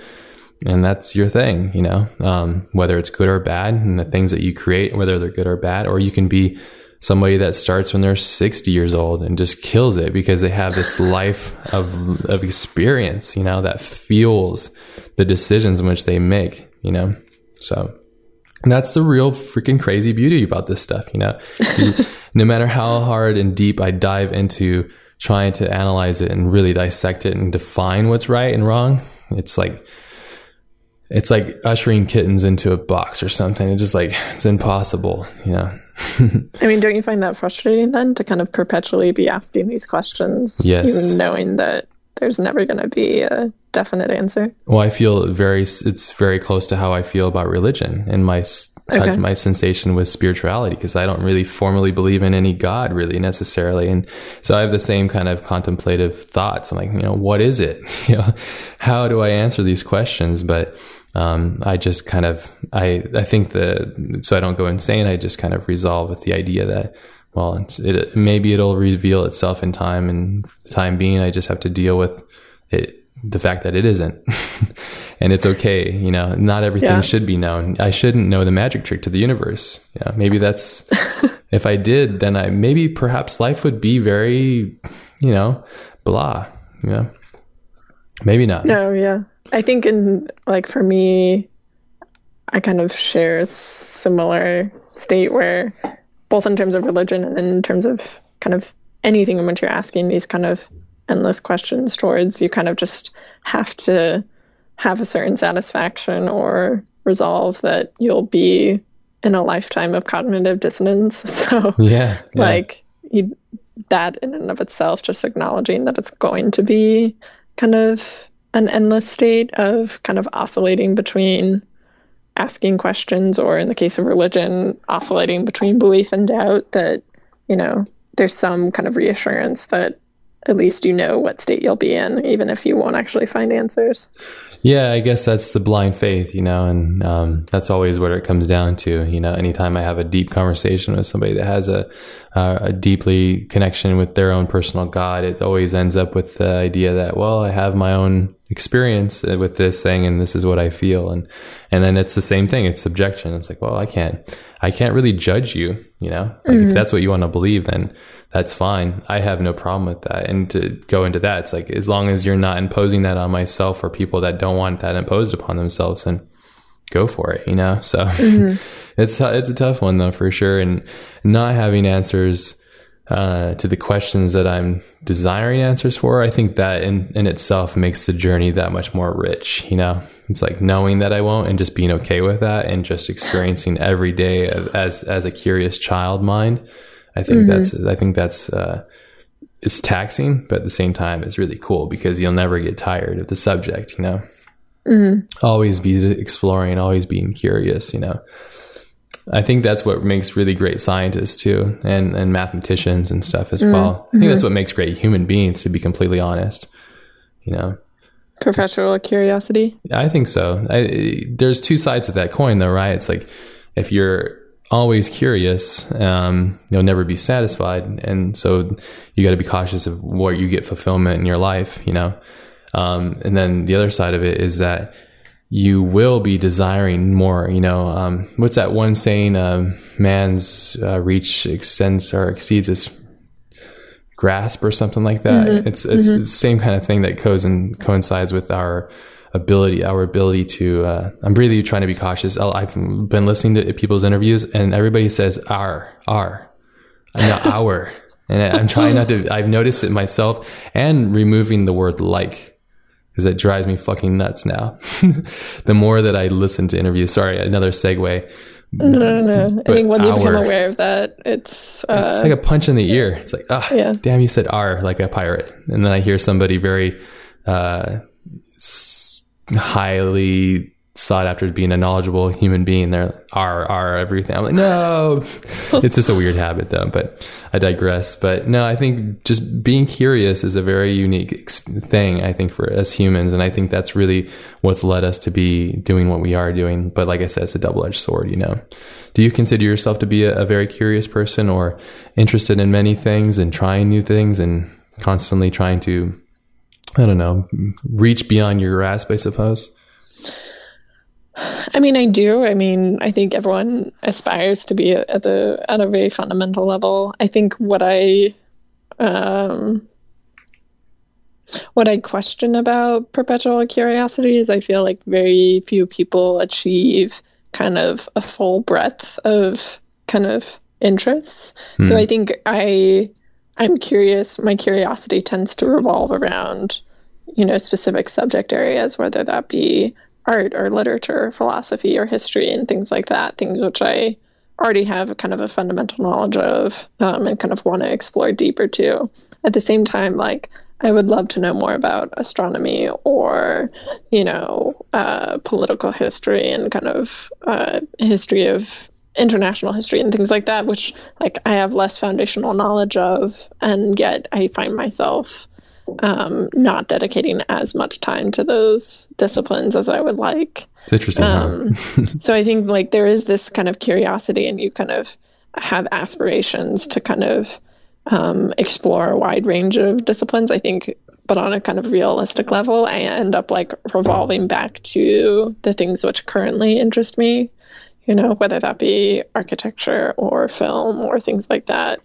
So I guess I'm still kind of struggling to kind of find that balance between like exploring things which are completely foreign and completely new that I know nothing about. Yeah. I don't know. Do you ever find that, or do you find that you've kind of achieved your curiosity extends to all subject areas? No, hardly so far from it. Yeah, you mentioned like astronomy, for example. When I was a child, that's all I wanted to.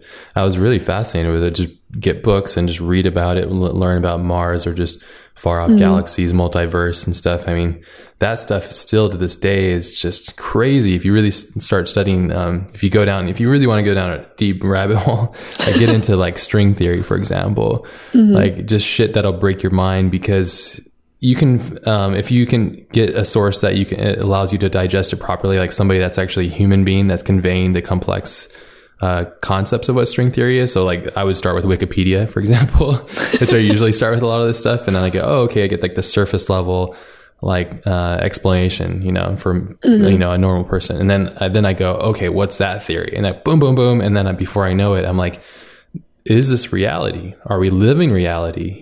Are we in a simulation? Like, who's to say we're not, and asking those kind of questions. And so kind of what I was getting at with that is I think curiosity builds brilliant minds, though. I personally feel it does. And the testament to that is like, let's use, Einstein, for example, an incredibly curious human being through and through. What is this? How does this work? Why doesn't that work? What's this theory? How does light work? How does light transfer? What's the speed of this?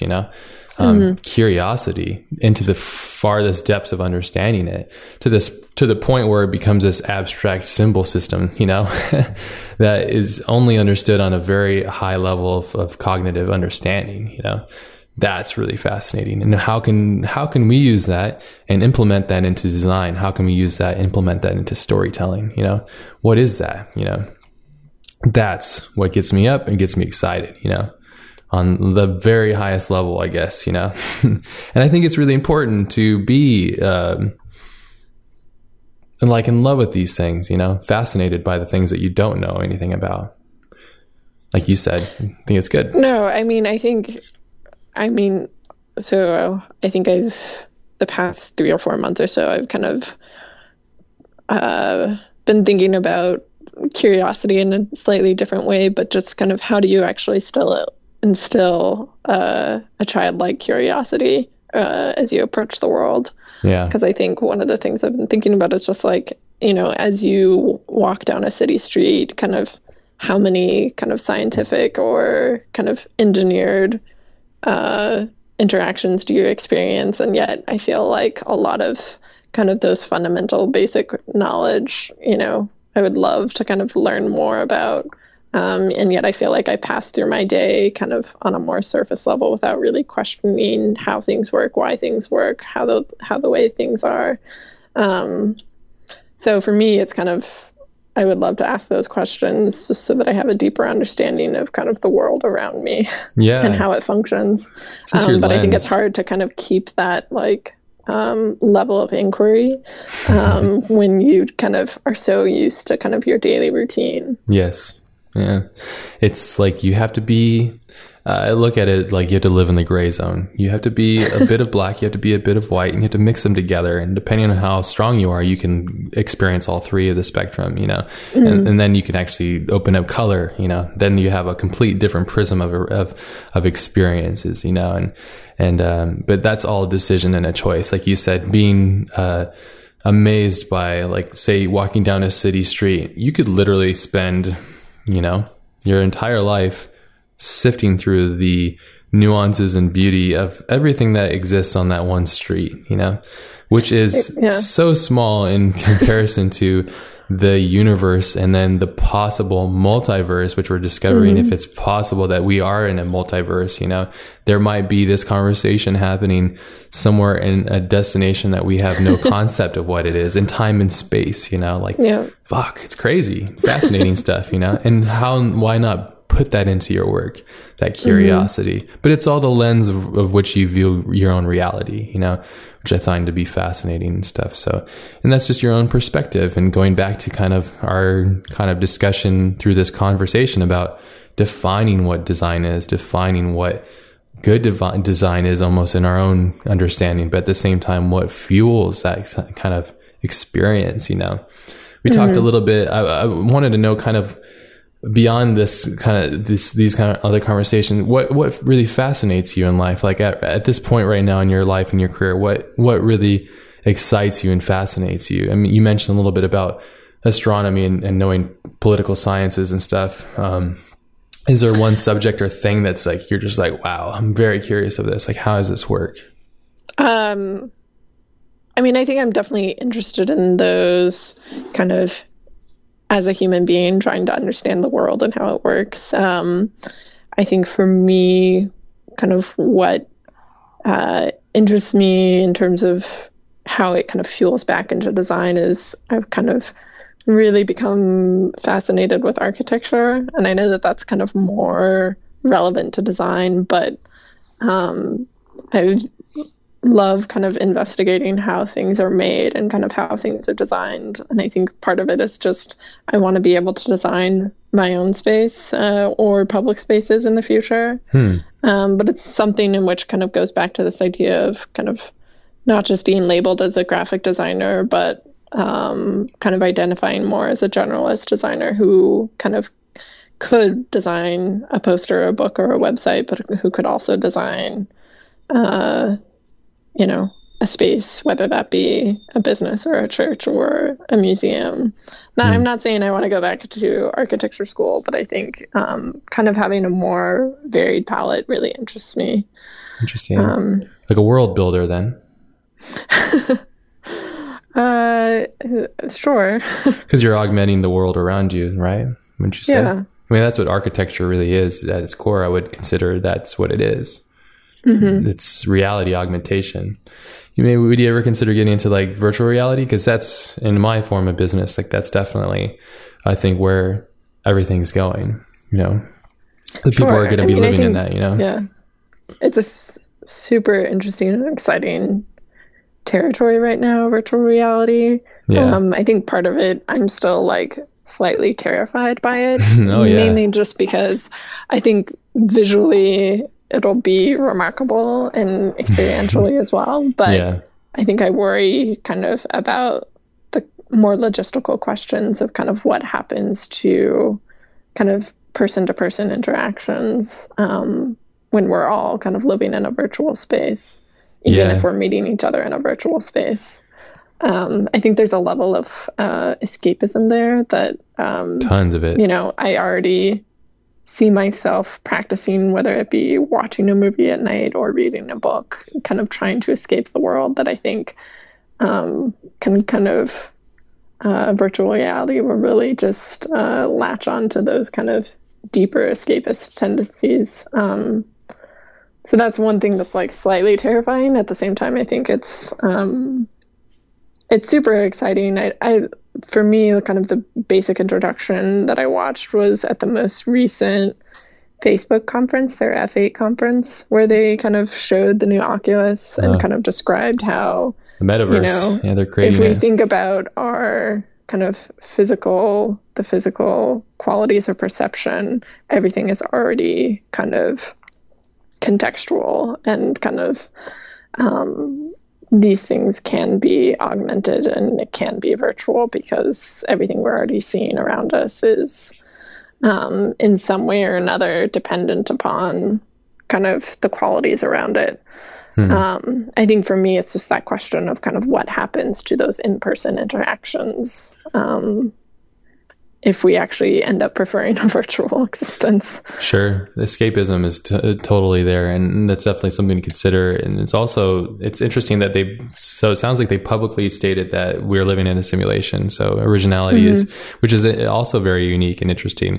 Second reality basically is upon its rise right now. And people are going to be definitely escapism. We have it also with films and movies and television and books, even books at this example.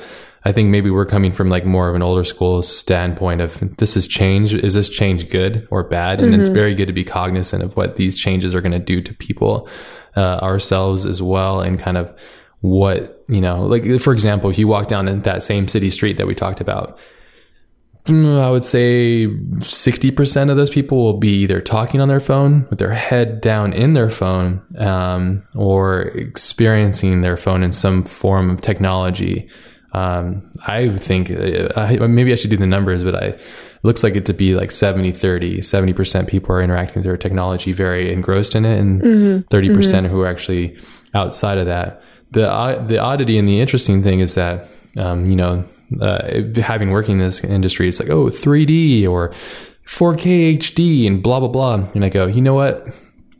Go look at the fucking world, because the world is better than all this stuff. Like if you want to experience that, go and do that. But at the same time, you can't fly, So why don't you put this thing on? You can go fly. If you always wanted to fly, this is as close as you're going to get, and that's kind of interesting too. And what it goes down to psychologically and interesting, which is interesting is originality. We talked about originality, but what is original? And when you're trying to mimic reality, you're pushing the bounds of originality and uniqueness of it. And nature, like I always say on the show, is like nature holds a patent to all originality, from my opinion, because it's created everything for our own existence of reality. We're always trying to, it seems like we're always trying to either augment or replicate the reality that which we've lived in and developed ourselves, as creatures upon this earth. And I find it fascinating that we're constantly trying to control it, but I guess that's part of design, so the conundrum of these thoughts gets me lost for days. So, but I think it's cool. I think it's interesting. I know there's going to be a lot of disgusting things that come from it, but there's going to be a lot of great things, so. No, I think it'll really pinpoint kind of the question of what is original, if everything is so seamless. But I mean, are you more interested in virtual reality for creating experiences that you can't physically experience, or in kind of creating a seamless, realistic depiction of reality? I think I'm personally interested in it based off of how I can interact with somebody in a very cognitive form. And if it's not necessarily those things in specific, like I was developing a concept with the guys at Oculus and my friend Anthony about something very unique that was beyond, the surface level of experiences. So that was, for me personally, I'm interested in utilizing it as a tool as I would a camera or writing a script or any other thing. It's just a tool to get to that experience and to try and design and craft this experience, almost like a chef would cook a meal or something, like I want this person to be elated when the steak opens up and blah, blah, blah, like what that experience is, and designing that into the to the core essence of what it is. But when you use VR, I think it's really important to discover what it is, the tool that it is, and utilize that to help humanity in some form, empower people, educate people, enlighten people, exchange ideas that, for example, I think that the gateway to VR and AR and all that stuff is as significant as I think the printing press, because of what it's going to do to us as a species, and seeing that that comes with tremendous amount of responsibility. You can use the printing press to explain to a whole population, like propaganda, for example. Use that as an example. I mean, it's horrible to use this as an example, but like the Nazi regime was an incredible, horrible design. It was great design, but it was horrible design because it was how efficient it was and how it worked. And it's really gnarly, but utilizing that kind of ability to get the word out, the print, to get the idea out, can be utilized in two different forms, just like a knife or a blade or a gun. And I think the same thing with VR. I think it's very important for us to understand what it is and how to utilize it in a positive form, because it can get so dark so fast. I mean, most of it's porn, so porn is like going to be, that's its own thing. But the other part, I think, is really going to be unique. What is my daughter going to experience when she has VR? Is there going to be schools? Is she going to be doing VR for classrooms and learning about stuff beyond? I had to use a book and use my imagination. Is that great? Possibly. Maybe utilizing my imagination activated this curiosity within me rather than being spoon-fed this fully immersive experience, so two sides to it, but I'm curious to see what that is. And being a content creator, I would love to make something that is significant and special and utilized in a very positive way, so. So I think you kind of landed on a really interesting point, which is kind of, we already are in a culture of images, and kind of, once everything becomes visualized in either an image or in the case of virtual reality, I think there is this question of whether or not that imagination suffers as a result. Yeah. It's one question if you're kind of listening to the radio and you're trying to imagine those stories being told, but it's another thing if you're watching it on television or wearing an Oculus. I don't think the imagination is really working in the same way.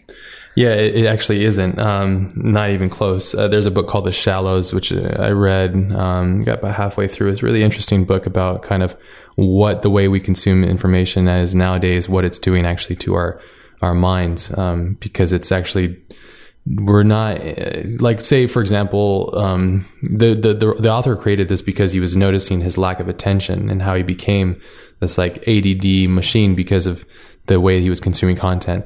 When he started, he was reading books that were deep and involving, and they took time, and there was this whole exchange of his imagination feeding into the words in which he read, and there's this exchange, right? And now it's like the blogging became, the words and the interactions became shorter, all the way to Twitter, which is like basically garbage. Not trying to be a dick. It is, though. It's like, it's disposable shit that just floats out there. It's very few, like there's very few people that I've found on Twitter that are using it in my own definition as proper, and which is basically expressing and sharing information that's cool and good. And that's all it should be, not like bitching about something stupid. But that's my opinion, so, and like I said, I have many of them. But what this guy discovered is like, it's actually kind of unprogramming us. It's making us more or less confused and not being as cognitively aware of our surroundings, in a form of really kind of latching on to these structural things within our minds and the way that we kind of construct thoughts, how we consume information. So I find that to be really fascinating. I think a lot of it's just change. My daughter's 10 years old now. She's in the information age, like through and through. The weirder thing is she'll watch like YouTube. That's their thing. She'll watch YouTube. Like when I grew up, I would watch a design program that was made for me, like Batman animated series. Like that shit was my show. I grew up with that. That was designed for me, and she's watching, just people making their own content, like almost YouTube celebrities, I guess, and they're making their own shows and sitcoms with their iPhones and stuff. And that is complete entertainment for her. For me, I'm like, what the hell? Where's the production there? And it doesn't matter though. The exchange for her is not necessarily about that, and I find it to be completely fascinating because it completely flips everything. And I'm taking note because I'm like, well, shit, is this the future? I better be cautious because, I got to be aware of these things, so, but yeah, I digress. I have one final question for you that I want to talk forever, but I have to get going soon. One of the things I wanted to know about from you and your perspective is, where are you going? Like, what's the future of this? I know you mentioned some stuff in the beginning, can't really talk about that, but as far as you as a person, a creator, a communicator, a designer, what does the future hold for you? Sure. Well, I think I kind of briefly mentioned kind of there are kind of two types of designers, so to speak. There are specialists and there are generalists. And I think what excites me about design is these kind of shape-shifting generalists who can kind of work in any medium, in any format, with any content. And for me, that's what's motivating, is because that essentially creates this structure for you to have this perpetual curiosity for a lifetime. Because you're not only learning new disciplines and new subject areas, but you're also learning new tools. So for me, what I'm looking towards in the upcoming years is not only working kind of on a much bigger scale with my next job, and kind of navigating how to work with kind of larger teams and larger people to create bigger impact, but more specifically in terms of kind of, we talked briefly about independent work, and I would love to be able to kind of just kind of branch off of kind of traditional graphic design, so to speak. I mean, I think I fantasize about working exclusively in images. I fantasize about designing a space or designing a small clothing line. I think the possibilities are really endless once you kind of have these foundational principles. Yeah. So for me, I'm kind of really looking towards opportunities which kind of give me more access to kind of a wider range of possibilities, whether that be filmmaking or architecture or the like. So that's, I don't know if that really answers your question, but I guess it totally does. Like more variety. Yes, absolutely. Yeah, you want more variety, and you also want to retain your own voice while working for something big and understanding how the machine works, right? Yeah. Yeah, which I think is great, and I'm excited. I'm looking forward to hearing or reading an article or just kind of seeing the evidence of your desire to create something for a space. Like that's going to be cool. Sounds like that's important to you, and I really strongly advise you must go do it. I'm always like right behind people that are just trying to push their own experience in this world that they feel is their design destiny, I suppose. So yeah. Well, I really appreciate you coming on. It's been really great having you on and just kind of diving into these really deep ether things. I know we didn't touch on a lot of things. Perhaps we can do 2 episodes or another one if you're ever interested, and we can kind of dive deeper into those kind of things. But I really appreciate these kind of conversations because they make me think. I really hope they're making people think about these things as well. The audience in which they really enjoy the Collective podcast, I really try to, bring these weird things up, because if we're not thinking about them, who is, And that does it for this week's episode. Big thank yous out to Jessica for coming on the show and sharing her time with us this week. You can find links to Jessica's amazing work and all of the show notes for this week's episode at thecollectivepodcast.com/117, along with links to our Facebook, Twitter, and iTunes podcast page. Also, feel free to reach out and suggest anyone you would like to know or hear more from on the show. I want to personally thank everybody that's sent out all the kind notes and emails regarding the positive effects the podcast has had on your life. It really does fuel the cause, so I really wanted to send a sincere thank you to you guys. Everybody, thank you so much for the love. Hope you guys have an amazing day. Be powerful, be prolific. Peace out.